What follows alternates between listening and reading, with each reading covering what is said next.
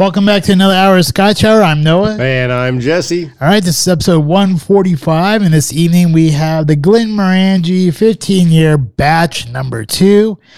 Our restaurant review will be of the Benedict's restaurant, and then we'll have our shout-outs get-togethers as well, and the movie review is the 6th Day with Cloning. Staying on that topic there.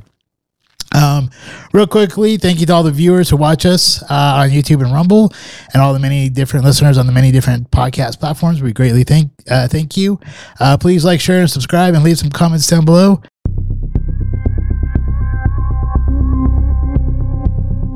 Scotch review. All right, this week's Scotch, the Glenmorangie Caldball Estate batch number 2. This beast is aged 15 years. It is considered their creamy whiskey. And batch number 1 did not disappoint last year. As we're looking at this, man, pretty excited. It is a 43% ABV, as many a Glenmorangie is. Brief history or basics on the Glenmorangie distillery. It was founded in 1843. It is operational. The water source is the Tarlogie Springs in the Tarlogie Hills. 6 wash stills, 6 spirit stills, 6 million liters per year production capability. They do make single malts, including a 10-year, a 12-year, a 15-year. Also, we know the 18-year, a 25-year, as well as all sorts of special releases they've had annually. A Tale of Cake, a Tale of Winter, a Tale of Forest. Lots of different options there. As far as their full range, 43% is the average. It's the norm, but they do range from 40 to 46% ABV. The distillery was purchased by its main customer, the Lythe firm McDonald and Muir, in 1918, after originally being founded much earlier. Man, this guy's been around since 1843, and they have produced some great things. But also, much like any distillery, Glenmorangie suffered terribly between 1920 and 1950 with Prohibition and then the Great Depression in the United States, reducing whiskey sales. The distillery was effectively mothballed, shut down, closed, not producing additional spirits between 1931 and 36. The Depression ended with World War II, but the war effort left fuel and barley in short supply, and the distillery was again mothballed between 1941 and 1944. Exports of whiskey were imported during the war, but enemy actions disrupted and destroyed deliveries to the United States and Canada. The family retained ownership of 52% of the company through a complicated London Stock Exchange listing, which saw the family hold the majority of the voting shares in the company. In 2004, some more recent history here, the company was sold to the French drinks company Moet Hennessy Louis Vuitton for approximately 300 million British pounds. Following the change of ownership, the Glenmorangie product line was rebranded to increase its appeal in the overseas luxury goods market, and they have since exceeded, I'm sure, their own expectations. A new, more curvaceous bottle was introduced, and the wood-finished whiskeys were given new names such as the Quinta Ruban, Nectar d'Or, and La Santa. According to Professor Paul Feely, the director of the Institute of Retail Studies at the University of Stirling, the French-sounding names are an unusual innovation because what makes whiskey unique is the traditional tie to Scotland. So it was definitely a new brand strategy. For some years, the Glenmorangie Company supplied its whiskey for the production of own brand blended whiskey by supermarket groups. The practice ceased in 2009. So I think this is a lot of what we see when we think about Total Wine and some single malt scotches that they and other companies bring in with their own name on it. Glenmorangie has been the best-selling single malt in Scotland almost continuously since 1983 and produces around 10 million bottles a year, of which 6 to 6.5 million are sold in the United Kingdom. Globally, Glenmorangie only has a 6% share of the single malt market. So basically 1/6 of what last week's Glenfiddich produces and has as far as a market share. In pop culture, there's not a whole lot for Glenmorangie. There's some of these, that are all over the place. Ardbeg, Lagavulin, in all sorts of movies. Lagavulin's actually mentioned in The Girl with the Dragon Tattoo, and it's suggested, but the girl's like, no, if I want to drink oil, I'll drink that. I want some real Scotch. So as far as Glenmorangie, the one that most people might be able to relate to is in 1986, the movie Highlander, starring Christopher Lambert playing Connor McLeod, orders a double Glenmorangie on the rocks while, I don't know if he's flirting with the female police officer or not at that time, but it does and has always. I don't know how many people are going to be relating to that. 1986 is a long time ago. But some of the younger people are, they're definitely not relating to it. There can be only one. I get you, but I'm just saying that's about as close as it gets for Glenmorangie. Unlike a lot of other scotches, Glenmorangie has not received a ton of recent accolade or accreditation in movies as far as being something that wasn't it in the background bar of the third boxing movie from. I don't think it counts unless someone mentions it. Oh, okay. All right. You know what movie I'm talking about, right? Yeah. Creed 2. Creed 3. Creed 3, yeah. Because I think it was down his bar. Like, I think he had someone on his bar. One of the Glenmorangie 18s or something. Yeah. It is interesting, though, because on our own conversation level, when we think about whether we're doing a celebration, and they are great scotches, or you just had one of them days and you need a dram to finish off the workday and start your personal day, this is not the go-to. This is not the one where it's like, God damn it, I'm a fucking victor. I want a Glenmorangie 15. Maybe this one will change our minds. Maybe it will. I mean, there's Glenmorangie makes a great Scotch.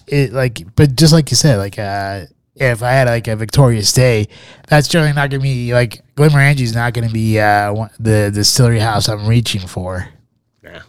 Nah, not yet. Not yet, anyways. We'll see. How about distillery tours?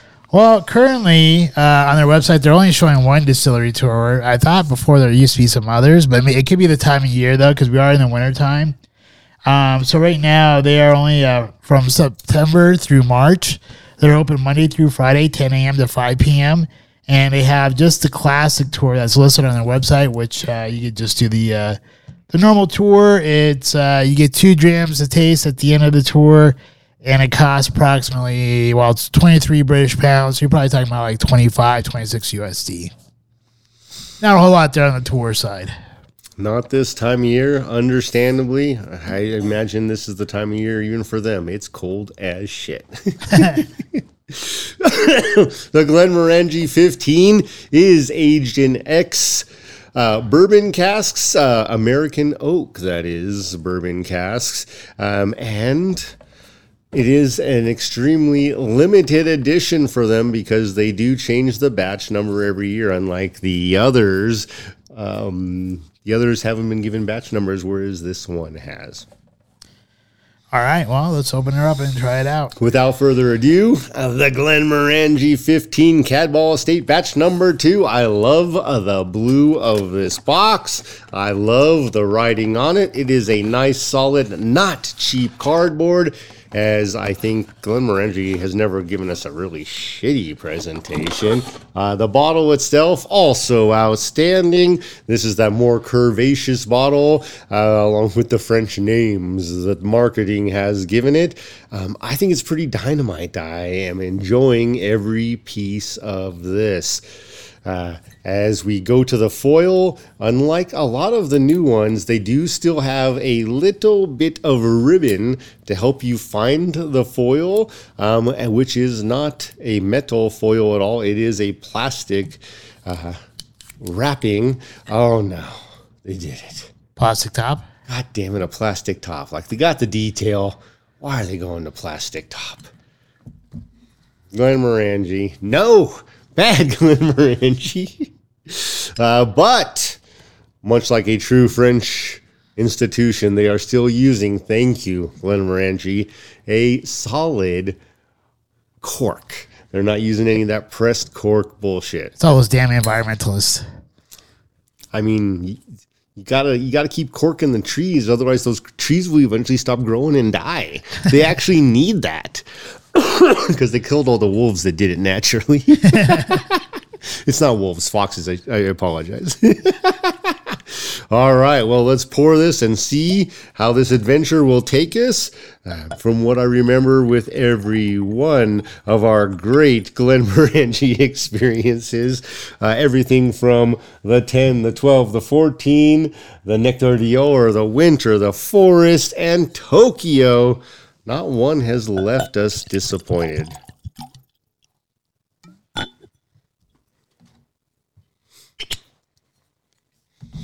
All right, without further ado. All right, tasting notes and cheers. Cheers.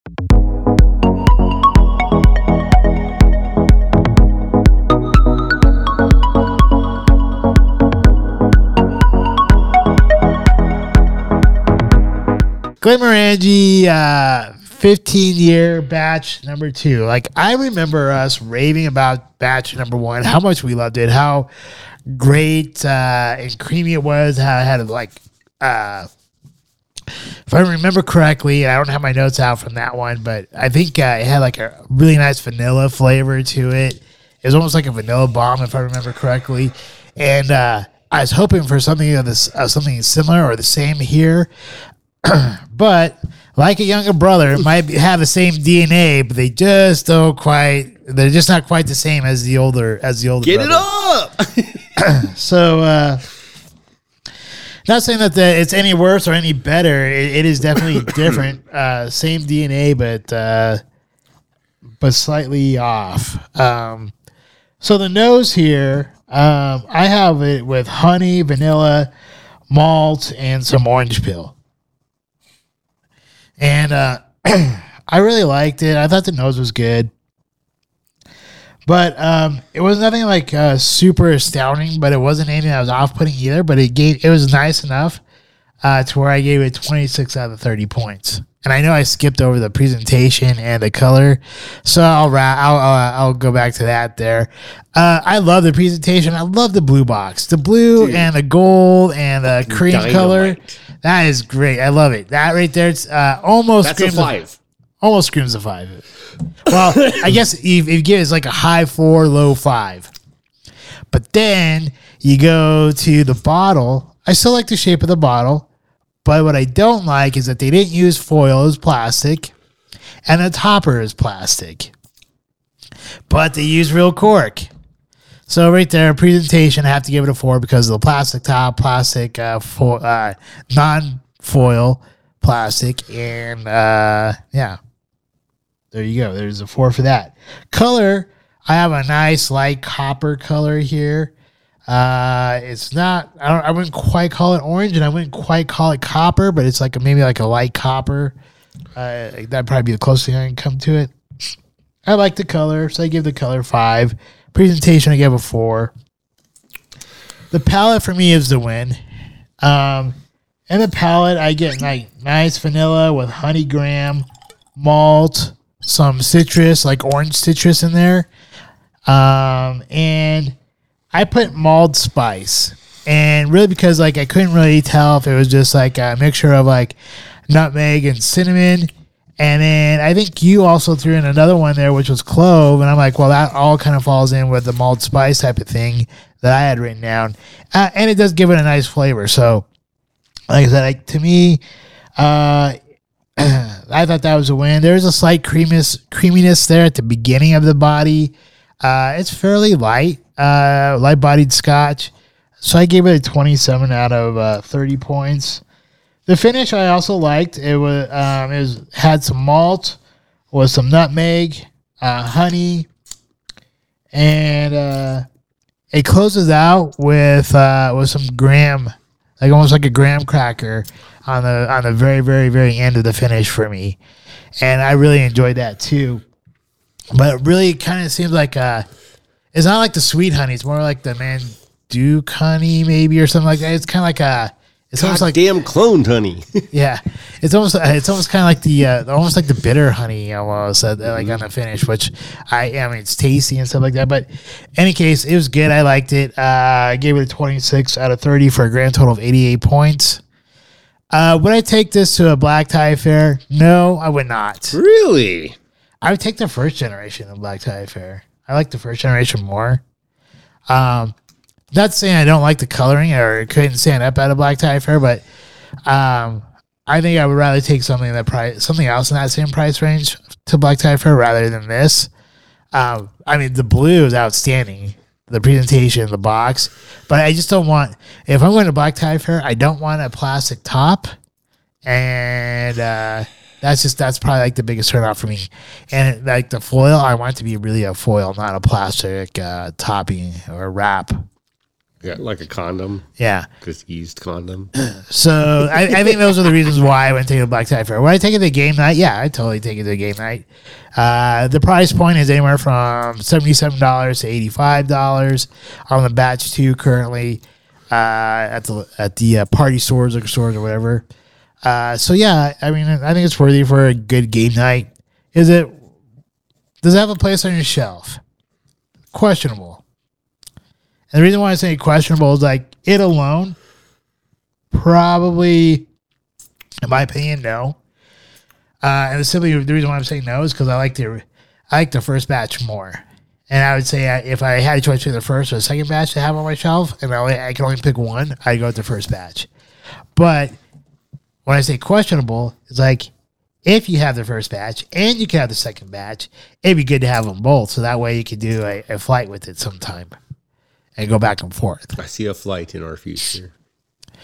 And so that kind of tells me like shelf, yes, possibly. That's why I said questionable. Game night, yes, totally. And black tire, no. On batch 2, batch 1, yes. Batch 2, no. With that, that's pretty much my wrap up on that one. All right, the Glenmorangie 15 Cadball Estate batch number 2 presentation. This one was right on the cusp. I was ready to give it a 5, but I just can't get over the plastic top either, and here's why.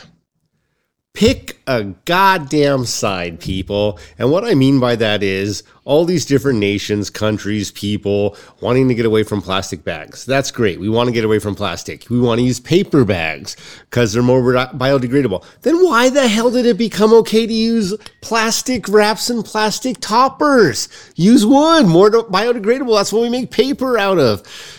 So just the inconsistencies. And I don't know why the hell that bothers me so much, but it does, partially because I've always been about saving a tree. And if we're trying to save the environment and keep Earth livable, one of the things that is absolutely essential is oxygen and ozone. And trees help make and produce oxygen from all of our other byproducts. So I'm still kind of curious about that. Also because we burn all these fossil fuels to make the paper bags or to do any of that piece. So for me, presentation to Fort Glenmorangie, I wanted to give you a 5. You were this close. But you're getting that for the color I dig. It is a natural color, by the way. That is very true.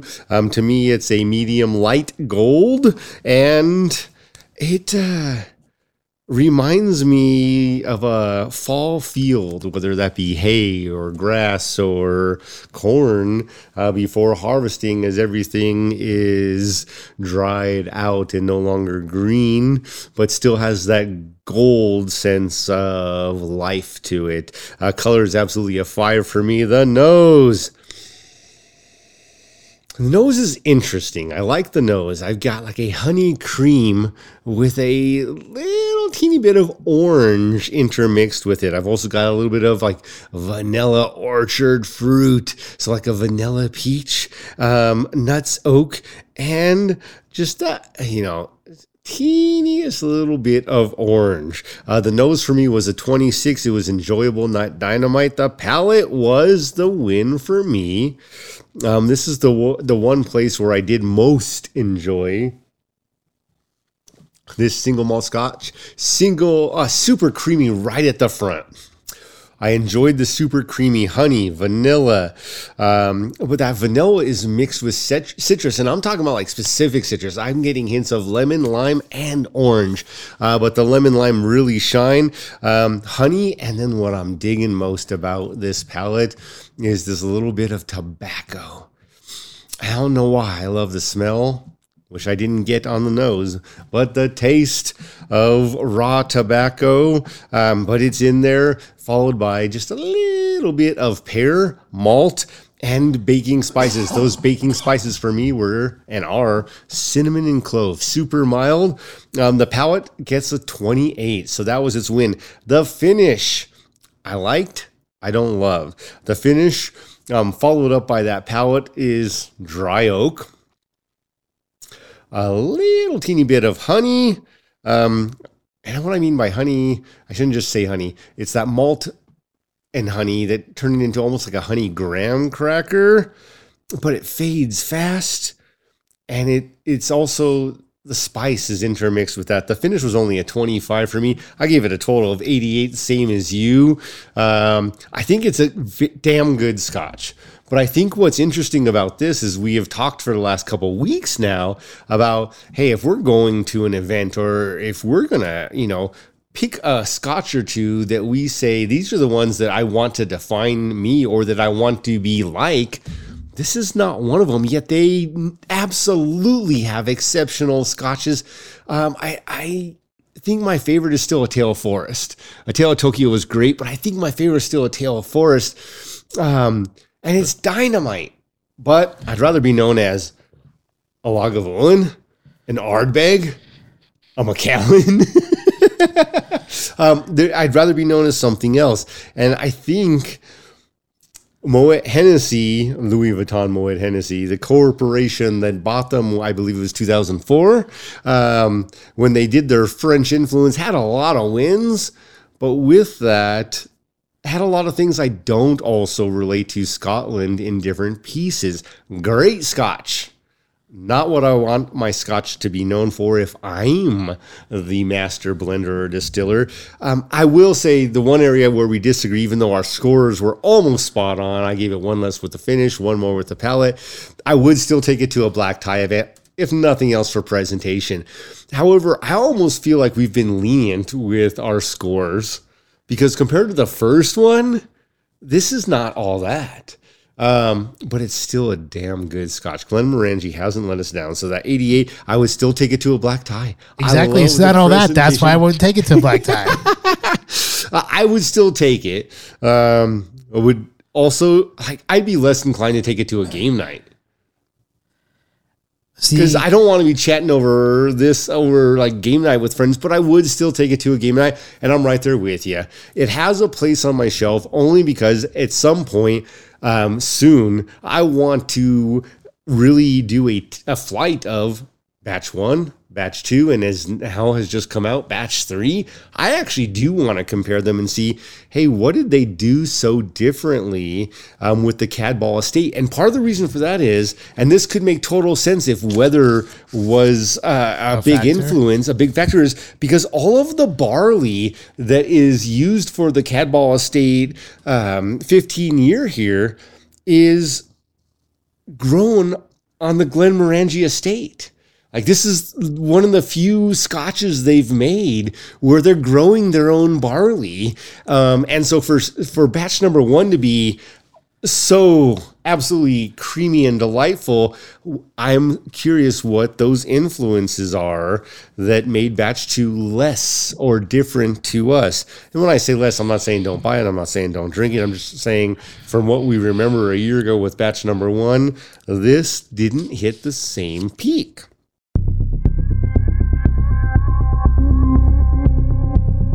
It's time for our shout-outs. My shout out goes to my kids continuing to do great things. Mila finished her semester, great grades. Aiden continues to learn and thrive both at work and at school. Great job, kids. You guys are the apples of my eye and the people I am most proud of in life, followed closely with the second, which is my parents. Shout out to them too for continuing to fight the good fight. Make time for me anytime I make time for them. That's a rarity. And to continue to teach me life lessons along the way. How about yourself, Noah? One shout out I'll give to Coach Prime. He knows how to market. That's for sure. Yeah, he does. He just came out with season 2, which covering his first season coaching at University of Colorado Boulder on Prime Video. So he's like they said that he has brought in over $100 million into the CU campus. Just from like all the advertising and exposure and stuff like that, which some of it can't really be quantified, but that's kind of like what they've done is they kind of quantified it as like that amount of money. So to go from like the worst, like one of the worst Division I schools, like we used to be a top 10, top 25 perennial powerhouse back in like the 90s, and we like CU fell off the map. And we were like one of the worst Power 5 schools, definitely, if not one of the worst Division I schools. And for Prime to just inject so much like non-realized money, if you will, into the system with like how he markets and everything like that has been amazing. He's like brought up the talent level of the players and stuff going into his second round of recruiting.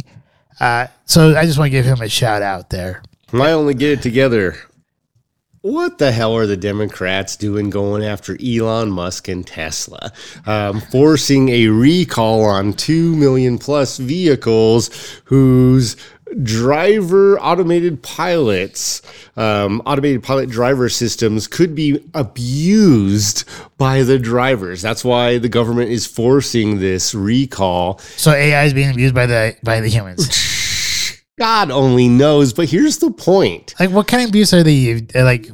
Is that they could use it. That's the bottom line. So here's my real problem though is when this whole thing started and they're like, hey, let's get all the automakers that have had an influence on electric vehicles since the Biden administration, the Obama administration was actually a big piece of this as well. And the Obamas in particular all wanted to push the electric car initiative. Great. That's all fine and dandy. They still haven't figured out how they're going to fix the grid to support the power that would be required for that. But as they did that, and they had a summit at the White House, they didn't invite the one man who's had the most influence and made the biggest change, Elon Musk. So it's interesting that he's such a threat to them. But furthermore, they never challenged Chevrolet or any of the other manufacturers who have now all put their electric car programs on hold or at least slowed them down significantly. So they're actually going against their own initiative by going after Elon Musk, but trying to hold him back from continuing to be the strongest power in that source. So obviously they see him as a threat because he's actually given them or given us, the Americans, what they say they were going after. Here's my confusion, and here's what I don't understand is, are they trying to screw themselves? Because by doing this, the younger generation, like the Democrats, Biden in particular, has lost the black and Hispanic votes because he has actually increased by trying to do the opposite, the pay and comfort of living gap. Lots of reasons for that. We won't go into that right now. But he's actually made them less well-to-do in the current circumstances, even though he has tried to do just the opposite. Mostly, he's hurt them from not educating them on doing better for themselves. Furthermore, though, you go after Elon Musk and Tesla, man, those were the people who voted for you because you were going after the electric car initiative. They supported and continue to support Elon Musk and Tesla. And my only thing would be is like the only win here is if they don't understand what the Democratic Party has done here, particularly the Biden administration and the Obamas going after him. Oh, they know full well what they're doing. I know that, you know that, but the whole thing is, do all these people who voted in Biden realize he has done exactly what Obama did, gone against what he said he wanted? Bottom line is, Elon Musk has gone against their narrative, and since he's gone against their narrative, he's now a threat to them and more of an ally to Trump. So now they're attacking him. But that's all it is. No, I agree. It's just insane to me that all these people that I talk to right now are still like, all those Republicans are idiots. And it's just like, wait a minute. Do you not understand? Obama, the first thing he said was he was going to get us more electricity, and that would start with... That's the second thing. It's not like, so in order to sell the electric car initiative, they were saying like back then, Obama saying like, yeah, we're going to create like all these like Obama was going to nuclear plants, right? Close more but than here's he the opened. thing: if you actually look at the grand scheme of things, it's not about opening up more power plants or anything like that. There's a reason why they haven't done that, and it's because they want to limit people's ability to travel. I mean, I hear what you're saying, and they want to start taking people and putting them to like these 15-minute cities and locking them down. It's all done purposely, but in order to sell people to do this, like you're just not going to say like, hey, we want to put everybody in a mega city and put you in these like 15-minute cities and lock you up so you can't go anywhere. No one's going to buy that. I agree with you. That's my point. What you're going to do is you're going to sell them like, hey, we're going to push this green initiative. We're going to have everyone buy electronic cars. But you know what? We're going to make it really expensive. And on top of that, we're not going to have enough energy for you guys all to charge your cars. So now you guys are all screwed. And then now we're all stuck. Right. I understand. Like, I think you might be going a little off the conspiracy theory edge, but I understand exactly what you're saying. My biggest piece, though, is the millennials right now are all about travel. If they're all about travel, all of the millennials I know are the ones who voted in Biden. All they need to fucking like wake the ass up. Travel. That's what I'm talking about. Is do they not realize that everything that Biden has gone after for them, he's actually hurting. He's not helping. He is absolutely not helping. I won't throw out there that he's hurting, but he has done zilch to help. And he's hurting when he goes after Elon Musk and Tesla because, great, you want to put these people out of business? They're the only ones that had electric cars. And yeah, you're right. He's not only gone after their initiative, he's made them all look like the fools that they are, including GM, Ford, and everyone else who came out with electric cars once they realized how much money. Oh, wait, instead of making $5,000 on a gas powered car that we sell for $35,000, we can make $20,000 on an electric car we're selling for $70,000. Not on top of that, you're not like people aren't looking at the end use of like to create the energy to charge these cars, and not looking at. They're not looking at like all the stuff like to terraform the earth in order to get all the natural resources they need to build these electronic cars. Like It's just like way more detrimental. Right. So all Bottom we're line. saying there is the Get It Together goes to please open your eyes while you're thinking about your own future. And I think the one thing is most millennials I know don't have kids. So they're actually not worried about a future beyond their own longevity, whereas I am still very worried about that. And interestingly enough, all the boomers that the millennials like to get in fights with, that's actually the millennials have stopped recycling as much. Recent studies have showed millennials are recycling less. Boomers are recycling more, trying to do more for the economy. And then the millennials are literally contradicting themselves. So they're going around. They don't want plastic bags. But every one of the food sources they buy, whether it's a pasta sauce in a plastic bottle or a jug of fruit juice or milk in a plastic jug or anything else, they're buying everything that's already in plastic. They literally aren't seeing the big picture.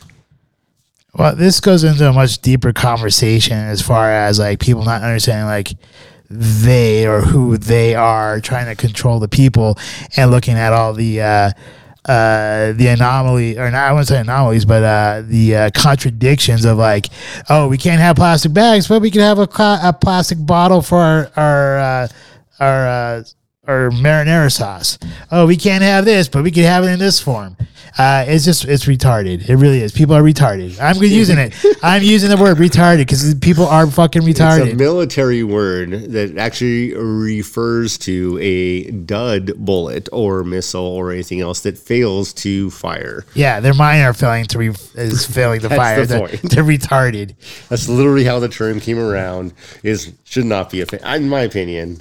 It should not be offensive. If you're offended, which is why, then go screw yourself. It's retarded. Stop. All right. Without further ado, this I didn't even get to talk about Mike. Get it together. Dude, I'm afraid. I'm like trying to skip it. Fine. All right. What should get together? No. What should get together? No, it's probably best. We'll move on.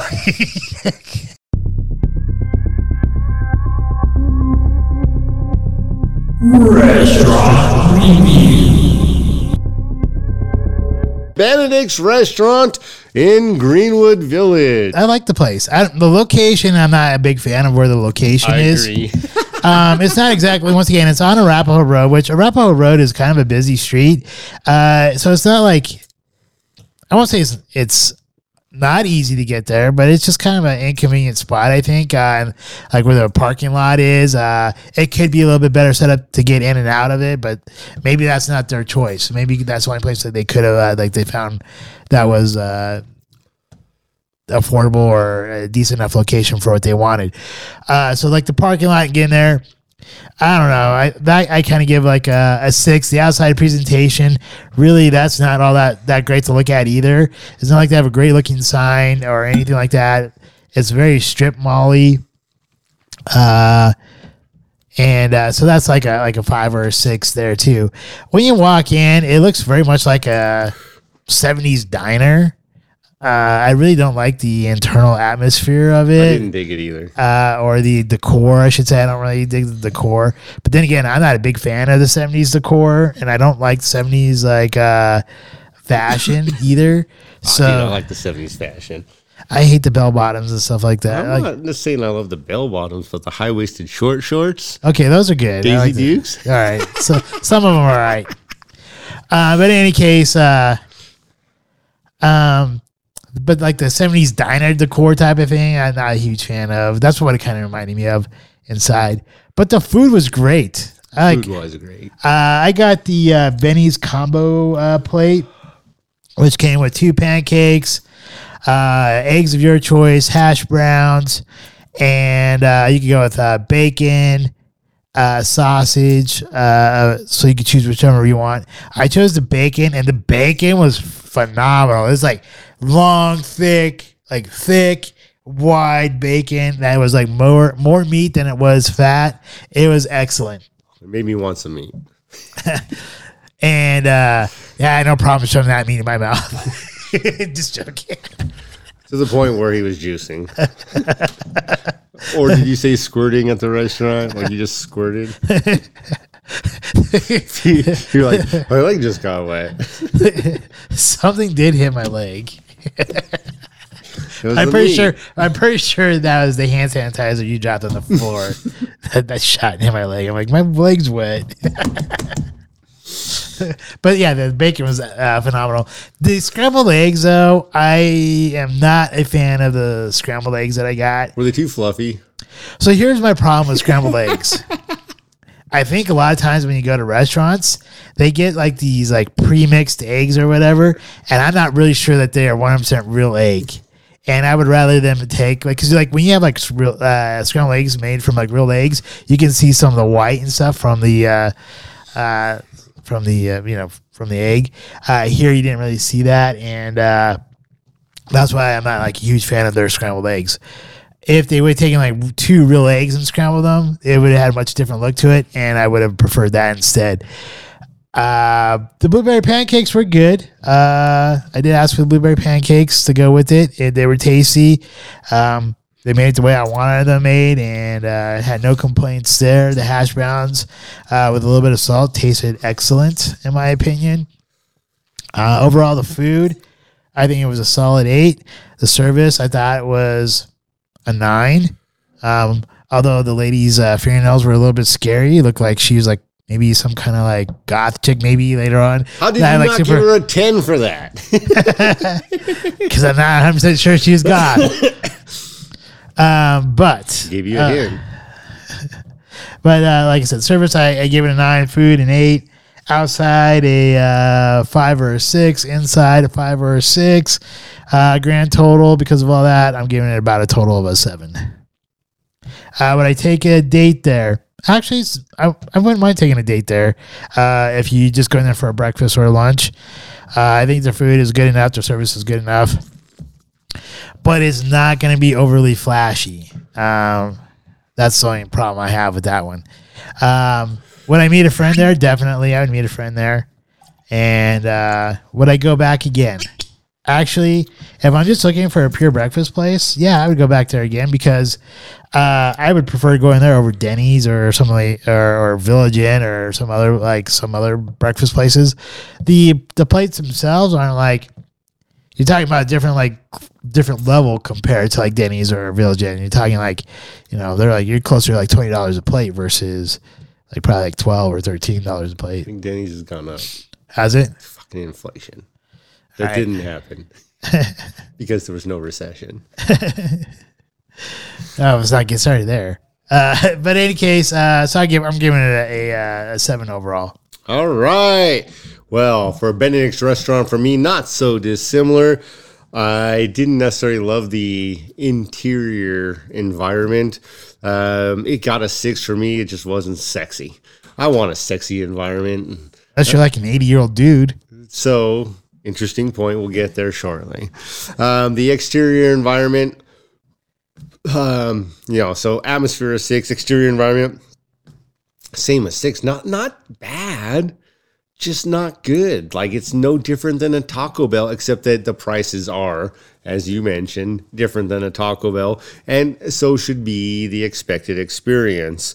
What I will say is, when Noah says it's not flashy, I thought it was absolutely hilarious that this oldie, as we drove up and we saw this beautiful brand new Corvette in the parking lot, along with 3 80-year-old patrons. One of them, one of the ladies was like looking at the wheels. She was checking out the wheels in tire sizes, and she's like, I just love this. She basically said this Corvette's making me wet.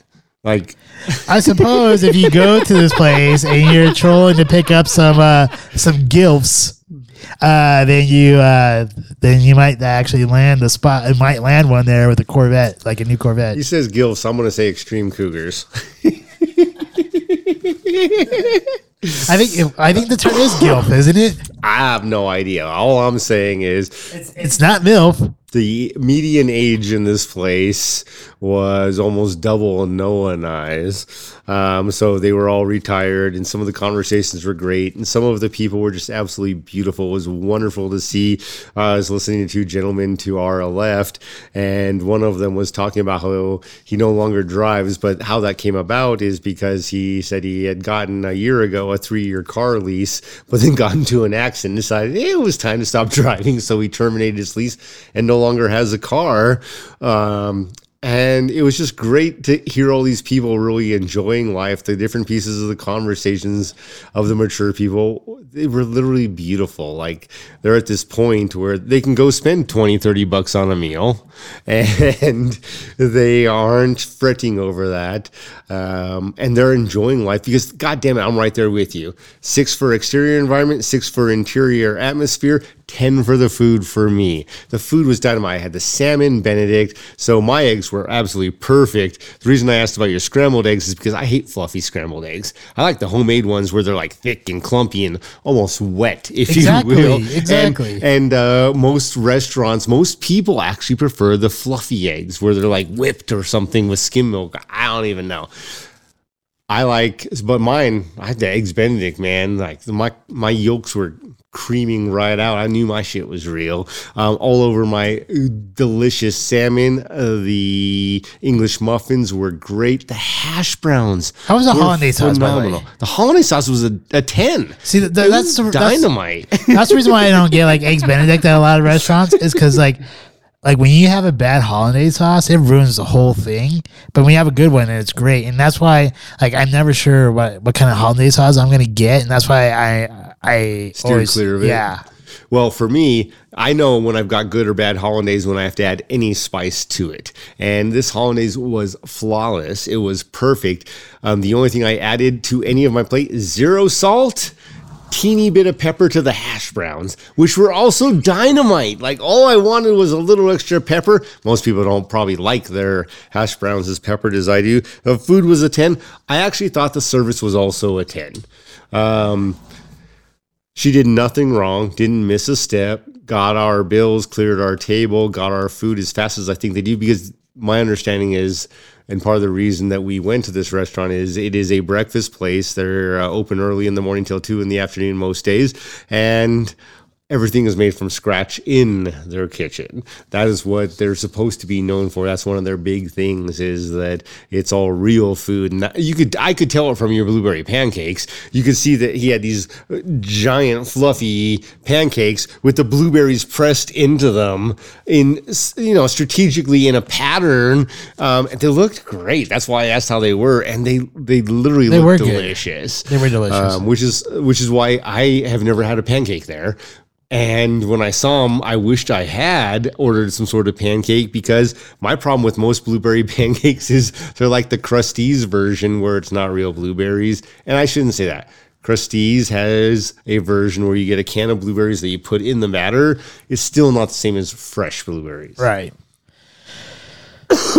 Overall, for me, an 8. Would I meet a friend there? Yes. There was something so not sexy about it, though, with all the old people, that I would not take a date there. Maybe that is the benefit of taking a date there. You're like, hey, want some bacon? No, I'm just saying, like, maybe, like, because, like, you mentioned something about, like, how nice or neat it was to see how genuine these old people and how beautiful they were. So maybe there is a benefit to taking a date there. I thought about that, but there's something about that where, for me, it just lost its sex appeal. And was it when the two guys are talking about like them dating like one of their dead friends' wives?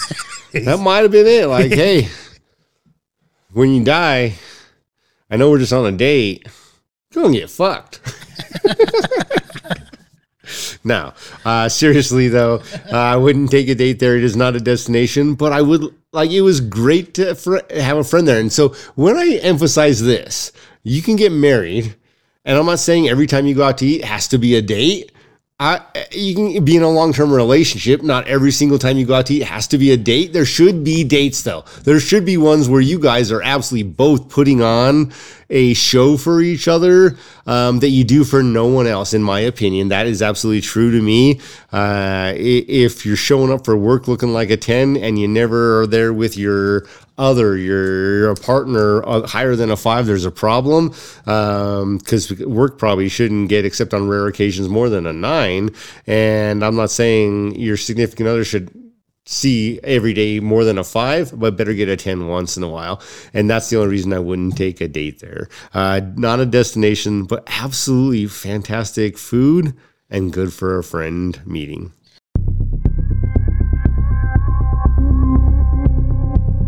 Smarter challenges. This week's Smarter Challenge was to watch the movie The Sixth Day with Arnold Schwarzenegger and discuss cloning. And I know one area, the topic that you want to discuss has to do with cloning pets. So let's just start there. All right. Or should we start with a brief summary and then start there?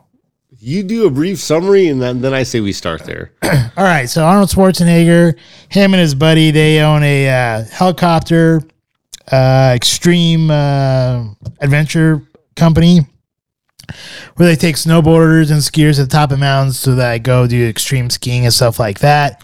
One guy who's a industry mogul wants to use their charter. There's a guy who's anti-cloning, and this industry mogul is like one of the head people for cloning.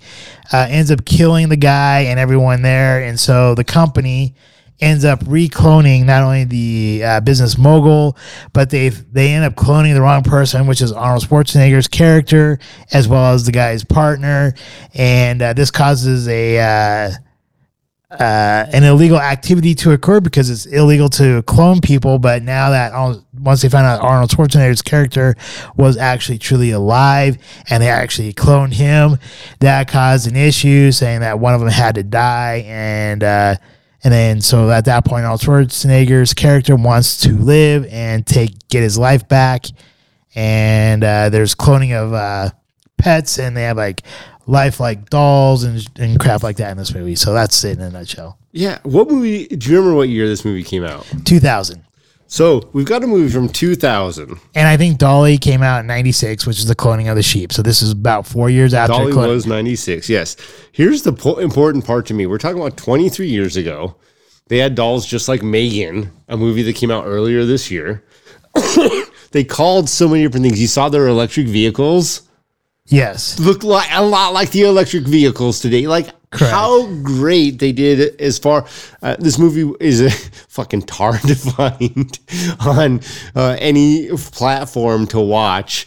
Noah ended up buying it, and this is how I also saw it, because I don't have a DVD or Blu-ray of this movie, on Amazon Prime. Right. He purchased it that way so that we could enjoy this video.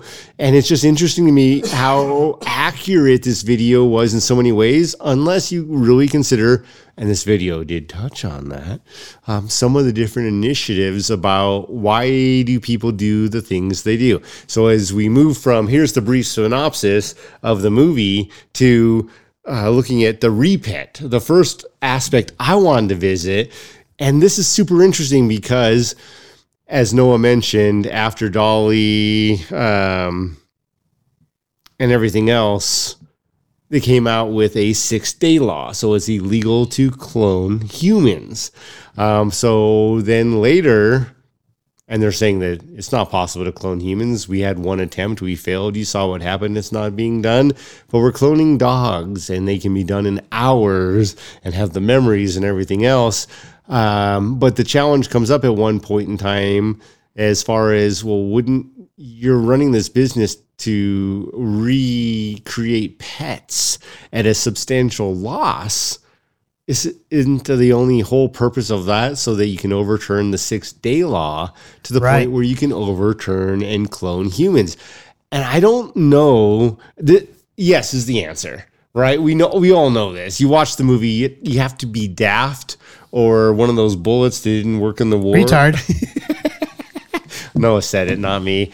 But you have to be daft or Retard to not understand that these things happen every day, that the Obamas did it, that Biden has done it, that, both sides do it. Theirs are just obvious. Obama coming out and being like, we're going to go nuclear, and then shutting down nuclear plants and never opening a new one. And Biden saying, we're all going electric cars, and then we're going to screw fucking Tesla and Elon Musk because He's going against our initiative, even though he's the only reason we have a chance at what my whole presidential plan and commitment was. It's ridiculous. But with that, I love the fact that it was brought up because this happens every day. And yes, like, why else would you repet at a loss unless you're trying to get to a point where you can rehuman at a substantial profit? And they did talk about it. It's in other movies. You talked about the stacks in altered carbon, and other things, and how expensive it is. And even in this movie, they're talking about each time he has to reclone one of his idiot assassins, it's cost him almost $2 million, $1.5 million, which is far under the actual cost. It's like, have you watched Aliens recently? I have not. Okay, so if you watch Aliens, not that old of a movie, Perspective 2. The second Alien movie? Yeah, it's Perspective of the Sixth Day, but still, 10 plus years earlier, we're talking a movie where they're talking about terraforming on a future planet, and they're like, that establishment costs millions. We can't even build a building on Earth for $1 million more anymore. Like, it costs millions, no, billions and trillions. It's so funny to think about it. A clone would absolutely cost multiple millions and millions and millions of dollars, especially in the process that they do it. But with that, it's profound to me how many things this has gotten straight, and then to the point of, man, do people not see that this happens every day? Well, first off, this movie got really poor scores, just like The Island got really poor scores. Terrible. But this movie has been so pinpoint accurate on a lot of things, though. Right down to buildings, technology, electric cars. And when we talk about when we talk about technology, okay, this is from the BBC. They actually put this out. This is an article. They're talking about this came out. This article is called "Pet Cloning is Getting More Popular Despite the Cost," and it came out April 3rd of 2022. There's a company called Viagen that actually will clone your pets, and the cloning costs are $50,000 for a dog, $30,000 for a cat, and $85,000 for a horse. I thought you were going to say a horror. I was like, God damn. No, for a horse. But here's the thing. Black Stallion, here I come. It's not really in the mainstream. I think if you go out there and you ask like 10 people, maybe 1 out of 10, maybe 2 out of 10 might know that there's actually cloning going on of pets. I don't think the average person or the average American knows that there's actually cloning going on today with pets. And now, the reason why I started down this whole path of like cloning and talking about cloning is that because I am into tinfoil hat conspiracy type theories, is that I actually saw a clip. So I'm talking about how they actually clone. They're actually cloning people like Biden and different Hollywood stars and different musical singers and stuff like that they're actually cloning these people. So actually cloning is going on, even though it's not in the mainstream news or day-to-day knowledge of average people, but it's going on. And so I think this brings up a very good question when we watch this movie, The Sixth Day. Should there be some type of like 6-day law where it should be illegal to clone humans? And if you do clone humans, I think this movie brings up a good point here. If you are starting to be able to clone people, who decides who lives and who decides who dies? Because using CRISPR-Cas9, where you can do gene editing, then just like in this movie, they're able to make clones that have certain viruses or ailments that will kill them like after 5 years or a set period of time. So now this makes whoever the owner of this cloning company, they are basically like a god, where they're saying like, yeah, you got a new clone body, but if you don't do what we say, we're going to freaking kill you all together because you have a limited lifespan. So you got to do as I say. And I think this makes up some extreme situations or scenarios that people need to look at and take into consideration. The morality of it, the laws that should be governing it, and stuff like that. I don't disagree. I think it's all true. It does get tricky, though, after watching The Island and some of the other things we talked about. My biggest struggle with The Island, and at the end of the recap as far as the Smarter Challenge was, my one sticking point was it's not okay to have cloned sex slaves, basically. And this movie kind of talked about it. It kind of touched on it a little bit. It touched it in a different way, and that is it had 3D virtual, almost like a metaverse version of a spouse or a girlfriend or Sex slave. Sex slave.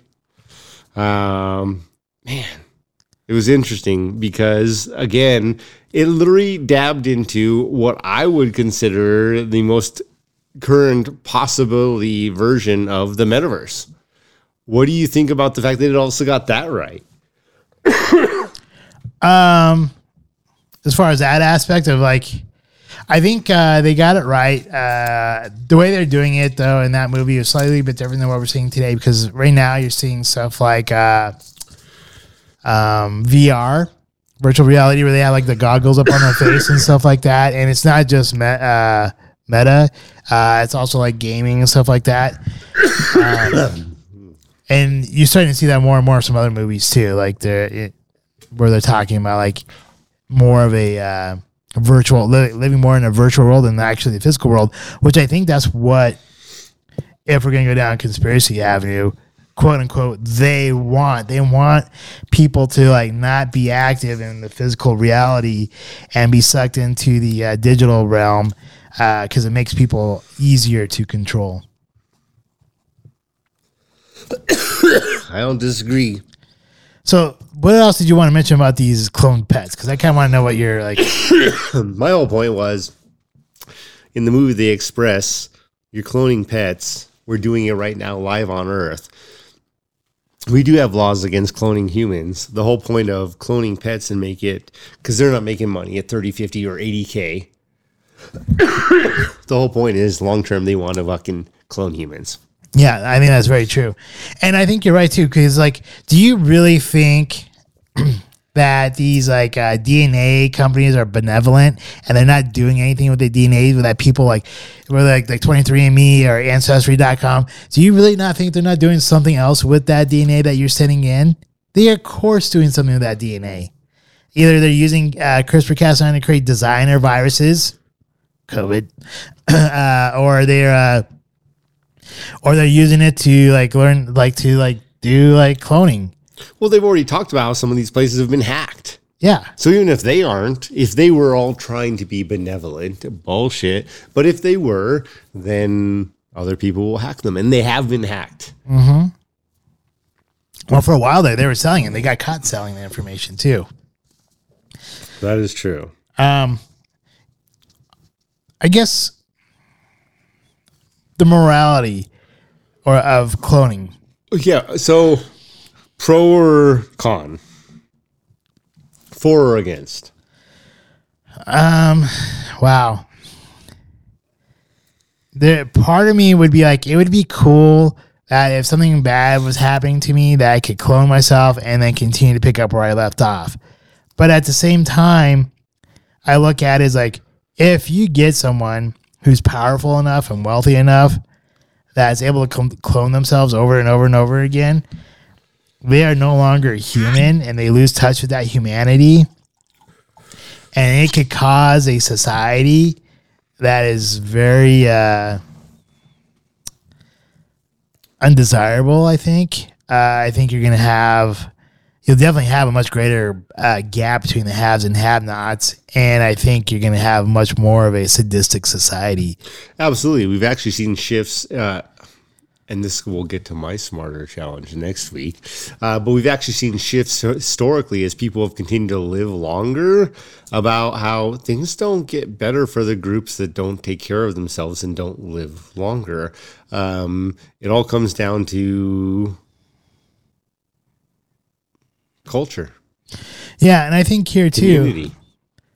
I agree with that. And I think too, like, one has to look are humans naturally good or are humans naturally bad?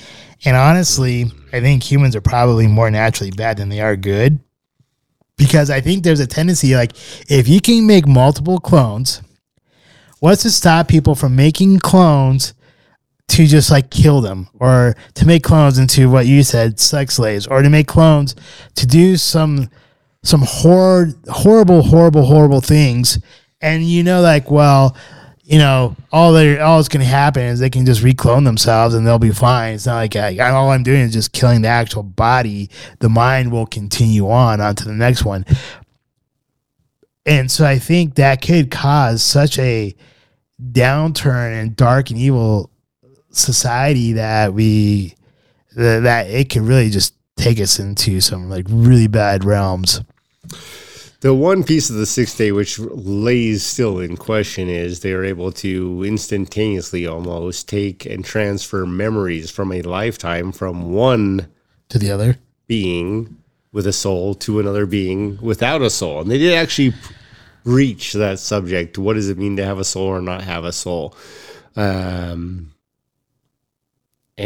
that is the one piece where I think it becomes most questionable. However, you're a billionaire, maybe a trillionaire, and all of a sudden it's not so much that you're worried about your one body living forever. It's that you want you to live forever, and you can forgo the fact that you have memories or don't have memories. You have your body recreated. It has all new memories, but it's starting off with all of your prosperity and success. And also it can learn a lot. Hey, you don't remember all of this. You got to read these next 500 books to learn about your first 18 years in life that you didn't experience. And that can be very educational for any being that has a mind. So now I will say, consider, do you value education? I absolutely do. Do I think everyone gets the same value out of education? I absolutely do not. But if you have some being that you can absolutely recreate genetically that has already in this modern time become a billionaire, Bezos, one example, and then you're going to genetically clone an exact replica of him, he can absolutely create a memoir to educate himself in the future on the things he learned in the present. I don't think you can just click a memory instantaneous. I think it has to still be taught and learned. But that can be done to an extent of, okay, now I am up to speed and I understand this, to create a future potential. The one thing that I don't know that can be taught is what it meant to be hungry. I shouldn't say one thing. The few things I don't know that can be taught. What it meant to be hungry, what it meant to struggle, what it means to fight for that next level. So I think this comes to the part of the question here. If memories can be transferred, then not only are they starting off with all that memory, not only are they starting off with everything that's been built, but then they have that memory, if that memory can be transferred. If that memory cannot be transferred, then yes, they would have to go back and relearn those things. But then that also comes into the question, like, what is a soul? Because there's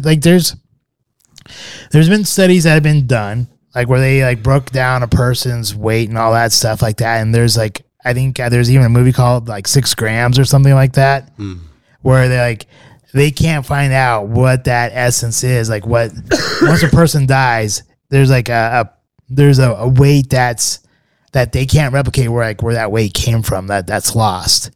So maybe burden. So some people believe that that's the soul. And the thing is, like, once you have cloning and you clone all those memories into a clone, obviously the soul is probably not being transferred, if there is such a thing as a soul. And when you're dealing with the soul, I think, they even talked about it a little bit in the movie, not very much. They like barely touched upon it. Something like, oh, you're one of those people who believe in God. And once we get to a point where we believe there is no higher power, there is no God, there is no supreme being, and man is the top of the food chain, then there's some evil things that could happen without something there to kind of keep us in check. all the best morality wise. Yeah, all the best stories I've ever heard or movies I've ever watched all have to deal with the fact that humans are animals in one form or sense. And in that, ultimately get to a point, no matter what movie you pick, you can, if it's a great action movie in particular, find a point where they have to go between human and animal as far as survival, and they have to make choices on what do I do?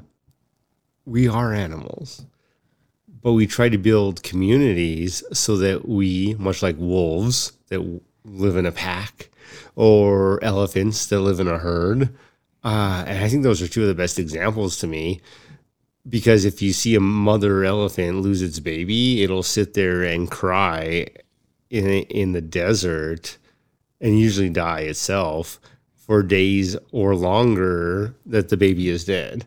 And that's a community thing, because an animal mother is like, well, shit, that one didn't last. Let's move on. But I agree with you. It's that where is the balance between soul as in good versus soul as in animal? But animals have souls. Yeah, they do. And that's where the real struggle comes in, which is, and Sixth Day, I think, touched on the subject. You don't know this reincarnated being, depending on your religion, or, sleeve, altered carbon, doesn't have a soul because something else died and then is now residing in it. Yeah. I don't know what the answer is. Like, yeah, if you're asking me, here's the flip side. I've been talking about the dark side. If you found someone who does want to prosper and advance society, you could find, like, there might be an artist who could continue to make great works of art. You could find an author who might continue to write great works of art. You could find a philanthropist that will continue to do great things. But I think the mass majority will turn to the evil side. That's just my opinion. Well, I think it's interesting in what you just said. Your original statement, if you found somebody that wasn't trying to advance, is also part of the problem. In the sense of anybody who studied science, like kids today, for example, understand that the Earth is on an elliptical, just like the solar system. It's flat Earth. What are you talking about? None of that happens. Yeah, but the Earth is on an elliptical, and we're in a solar system, and multiple times our Earth has changed poles because it's rotated enough where the polarity changed, and they can see this in rocks. So changes happened. Another struggle to ultimate abomination and extinction would be people who don't try to change, in the sense of, we're not creating or stopping global warming. We may be advancing it. We're not creating or stopping it. No matter what we do, the Earth rotates on an elliptical that continuously changes. And yeah, certain states over the next decade are going to get hotter. Certain states over the next decade, and this is what I love, this is what they don't talk about, the ones getting colder. They're all talking about the heat, but others are getting colder, and that's what happens as we get. Don't forget about the solar cycle. The solar cycle is a great player in the whole climate change. That's what I'm saying. That's literally what I'm talking about, is the ellipticals around a solar system, around the sun and our own moon and our own Earth. And isn't it super interesting? Other conspiracy theory, the moon doesn't ever change. Yeah, we only see one side of the moon, no matter where we are on Earth. So ultimately, I think you asked me the question, am I for or against cloning of humans? And I'm up in the air, because I think there has to be some. Dude, don't be a weak conspiracy theorist. Be a strong one. Make a decision. Okay, at this point, I would say I'd have to be against it. And the reason why I'd have to be against it is because I think more damage and hurt can be caused by cloning than can be actually saved by cloning. I think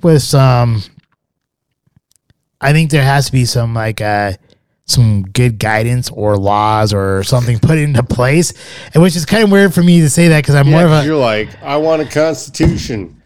Because I'm more of a extra laws. But I need a bunch of extra laws. Because I am more of a libertarian who believes in like leave me alone and let me do my own thing, which is weird because I think I think it could be a slippery slope with cloning. I really do. I just don't have the full trust of humanity, saying that there would be enough good humans out there cloning themselves compared to bad humans. All right, let me ask you a series of questions right before I tell you my answer. Do you believe that there should be a king of the jungle, whether it's a lion or something else? Do I believe there should be a king of the jungle? Regardless of what I believe there should be or shouldn't be, it's natural for there to be one. Interesting. So, do you believe that there is a silverback gorilla that always runs that herd? I would say that silverback gorilla, anyone who's dumb enough to go against like the alpha, deserves to die. Yeah. So I am all for cloning. Here's my reason is because I'm also for advancement. I'm for advancement. Don't get me wrong. Right, I know you are. I'm more for responsible advancement. Right. At the end of the day, here's the truth. All these different governments are all cloning. You and I both know it. China's cloning organs left and right. I don't think they're cloning like superhuman for their armies, but that's a whole other story. Right.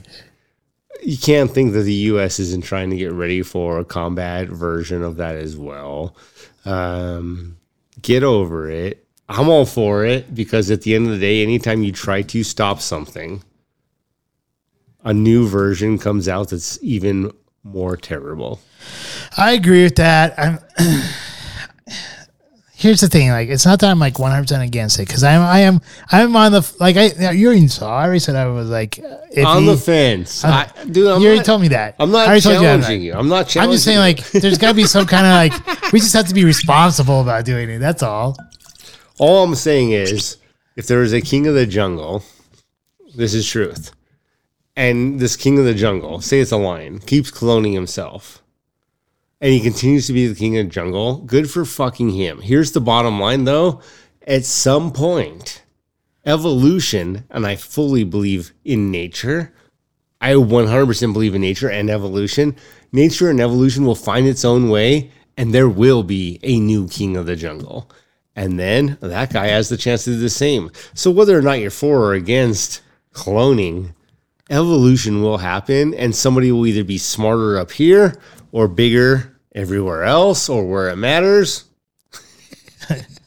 and change the world. Here's the thing. I think with any technology, there's a positive to it and then there's a negative side to it. And it's really up to society itself to decide which side that they want to go with. Do they want to like focus more on the positives of that new technology, or do they want to take the dark underbelly of that technology? And it's really up to society to decide that. And as much as I like to say we should put in laws, which would try to help dictate that, one would be foolish to think that would actually truly work. Your answer absolutely explains everything that is society. Society would abuse it. Society would absolutely abuse everything about cloning they could. Of course, the problem is, at the end of the day, it doesn't fucking matter. The poor can't afford it. The rich will, and nothing changes. At the end of the day, altered carbon really shows you that, yeah, you might be on a different planet, you might be in a different body. Nothing changed. You are in the same stature you were in. Yeah. Just don't fight it. I agree. All right. Any last comments, words of wisdom, or future tales? My only word of caution is, once again, just what I just restated earlier, is with any sort of technology, whether it's cloning or anything, there's a dark side and there's a light side to it. Try to be the people who like focus on the good rather than the bad. Obviously, we know there are people who are going to exploit it and use it for the bad. Just hopefully there's more people who are focusing on the good than the bad. And in that line, I will say, along with that, just realize if technology is available and you outlaw it, the governments will use it, and they will absolutely. They're already using it. That's my point, and that is 100% my point. So, okay, so guns here, there, and everywhere are outlawed, and so you can't have any guns. And then all of a sudden, the government gets into a battle. Are there laser pistols right now? Yes, there really are. But the bottom line is, it doesn't freaking matter, is that you can say guns are illegal, and guess what? The government is still making guns. Yep. So even if you're not, your government's still doing it because they know you're idiots and they just need to get rid of you. It's like they're cloning right now. Truly. All right. Ready for next week? Yeah. Next week, Scotch. I want a little bit of a limb. I hope it's not total shit. In other words, it is a space side single malt Scotch. They do have multiple Scotches. I've seen things from 10 to 18 years and others. It is the Glenmorangie 10-year single malt Scotch whiskey. It is a space side single malt. That'll be next week's Scotch, next week's Smarter Challenge. My goal is talk to at least, and you can be more, or just hopefully at least three other people about this thought. History isn't about showing us what happened in the past. History is about telling us what we're experiencing in the present. And then what are their comments, quotes, or thoughts around that? So again, you go to a museum and you're looking at all these historical facts. Can you see I'm writing this down because it's kind of long. I want to make sure I write it down. Damn right it's long. History isn't about showing us what happened in the past. It's about telling us what we're experiencing in the present. Or explaining why we're experiencing what we are in the present. Cool, thank you. Good? Yep. It's a quote from that movie, Leftovers, Left Behinds, whatever. Oh, The Holdovers. The Holdovers. It's a quote from The Holdovers. So with that, we were going to talk to at least 3 other people about looking at history, talking to them about history. We all look at history and we're trying to fucking understand the past. But really the point is history explains why we're living the way we are in the present. And how do they feel about that? And where do we go with that? And what really stuck with me about that is I have now, well, unless I get fired in the next 4 hours and 45 minutes, experienced 30 years of employment for my current employer. 30 years with one company. And this year more than others, I am looking at a week and I'm like, this is stupid. We're doing these things. Why aren't we learning? And it's because the average person that works for Target as a leader is less than 5 years. Significantly less than 5 years. And they don't have any history or backing or understanding. So when I make my comments, they're just like, yeah, why are you complaining? I've been through it 6 other times. That's why. So other than that, we're looking at why do we not learn from history in a sense of history isn't to show us what happened in the past. It's to explain to us what we're experiencing in the current or the present. What do we do about that? Most people don't do anything, by the way. I'm just telling you. Most people don't do anything. So the Glenmorangie 10-year history, and I want to explain one other thing. Dude, life is great. It's grand. It should not be easy. And the more I really think about it, there are moments that should be glorious. Those moments should be following moments of, God damn it, I just killed myself for 3 months so I could take a $10,000 vacation to X or Y or Z. Yeah, all of that is great. But you have to understand what you are giving up to get those moments. And if you're not giving up anything, then you're not adding to your community. Because if you're not creating or baking cookies for a cookie event at work or a bake sale or whatever it may be, a volunteer event, a fundraiser, if you're not taking the time and foregoing an hour of sleep because you just made some oatmeal raisin cookies, then you're not valuing what really is benefiting your community. If you have any questions about that, and I really sincerely mean this, like, share, subscribe, Scotch Hour, send me your questions about what I'm talking about community and the essential point, the essential point of what it means to add to a community, not just to take away. All right. Sounds like a good one.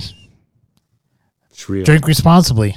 Don't drink and drive. I'm going to walk for the next 3 hours. All right. Thank you for the next week's Scotch and topic. I look forward to it. I'm sure it's going to be one of those ones where I'm going to dread at first, but then I'm going to enjoy it later. But with that, I just want to thank all of you who watched us to this very point here at the end. So if you watch us on YouTube or Rumble, thank you very much. If you listen to us on one of the very many different podcast platforms, we also thank you. Please like, share, subscribe, leave some comments down below, and we will see you next week. And Jesse, do you have anything else to close us out with? As we're wrapping up, before we end this Scotch Hour, remember, most people will spend 15 to 2 hours, 15 minutes to 2 hours dreading what they experience at work or throughout their daily life. Less than 3% of the population spends 15 minutes. You can take those same 15 minutes, just transfer them over, thinking about how can I make my future better every day. And you don't even have to come up with any. You just have to be focused on it. How can I make my future better? So if I don't eat at Taco Bell tomorrow and I don't take my 3 kids, my wife, myself to Taco Bell, and I don't spend $50 at Taco Bell, that's if you're lucky, I can make tacos at home for $25. That's a win. Most people don't do that sort of thing. Take 15 minutes every day. Think about your future or your family's future or your future with another. Just do that. And you have a greater chance to win. Until next week. Scotchman! Cheers. We hope you enjoyed this evening's episode of Scotch Hour. If you did, please like, share, and subscribe. Also, if you have not done so already, please become a patron member, with memberships starting as low as $1 a month. Thank you, and hopefully you have a wonderful evening.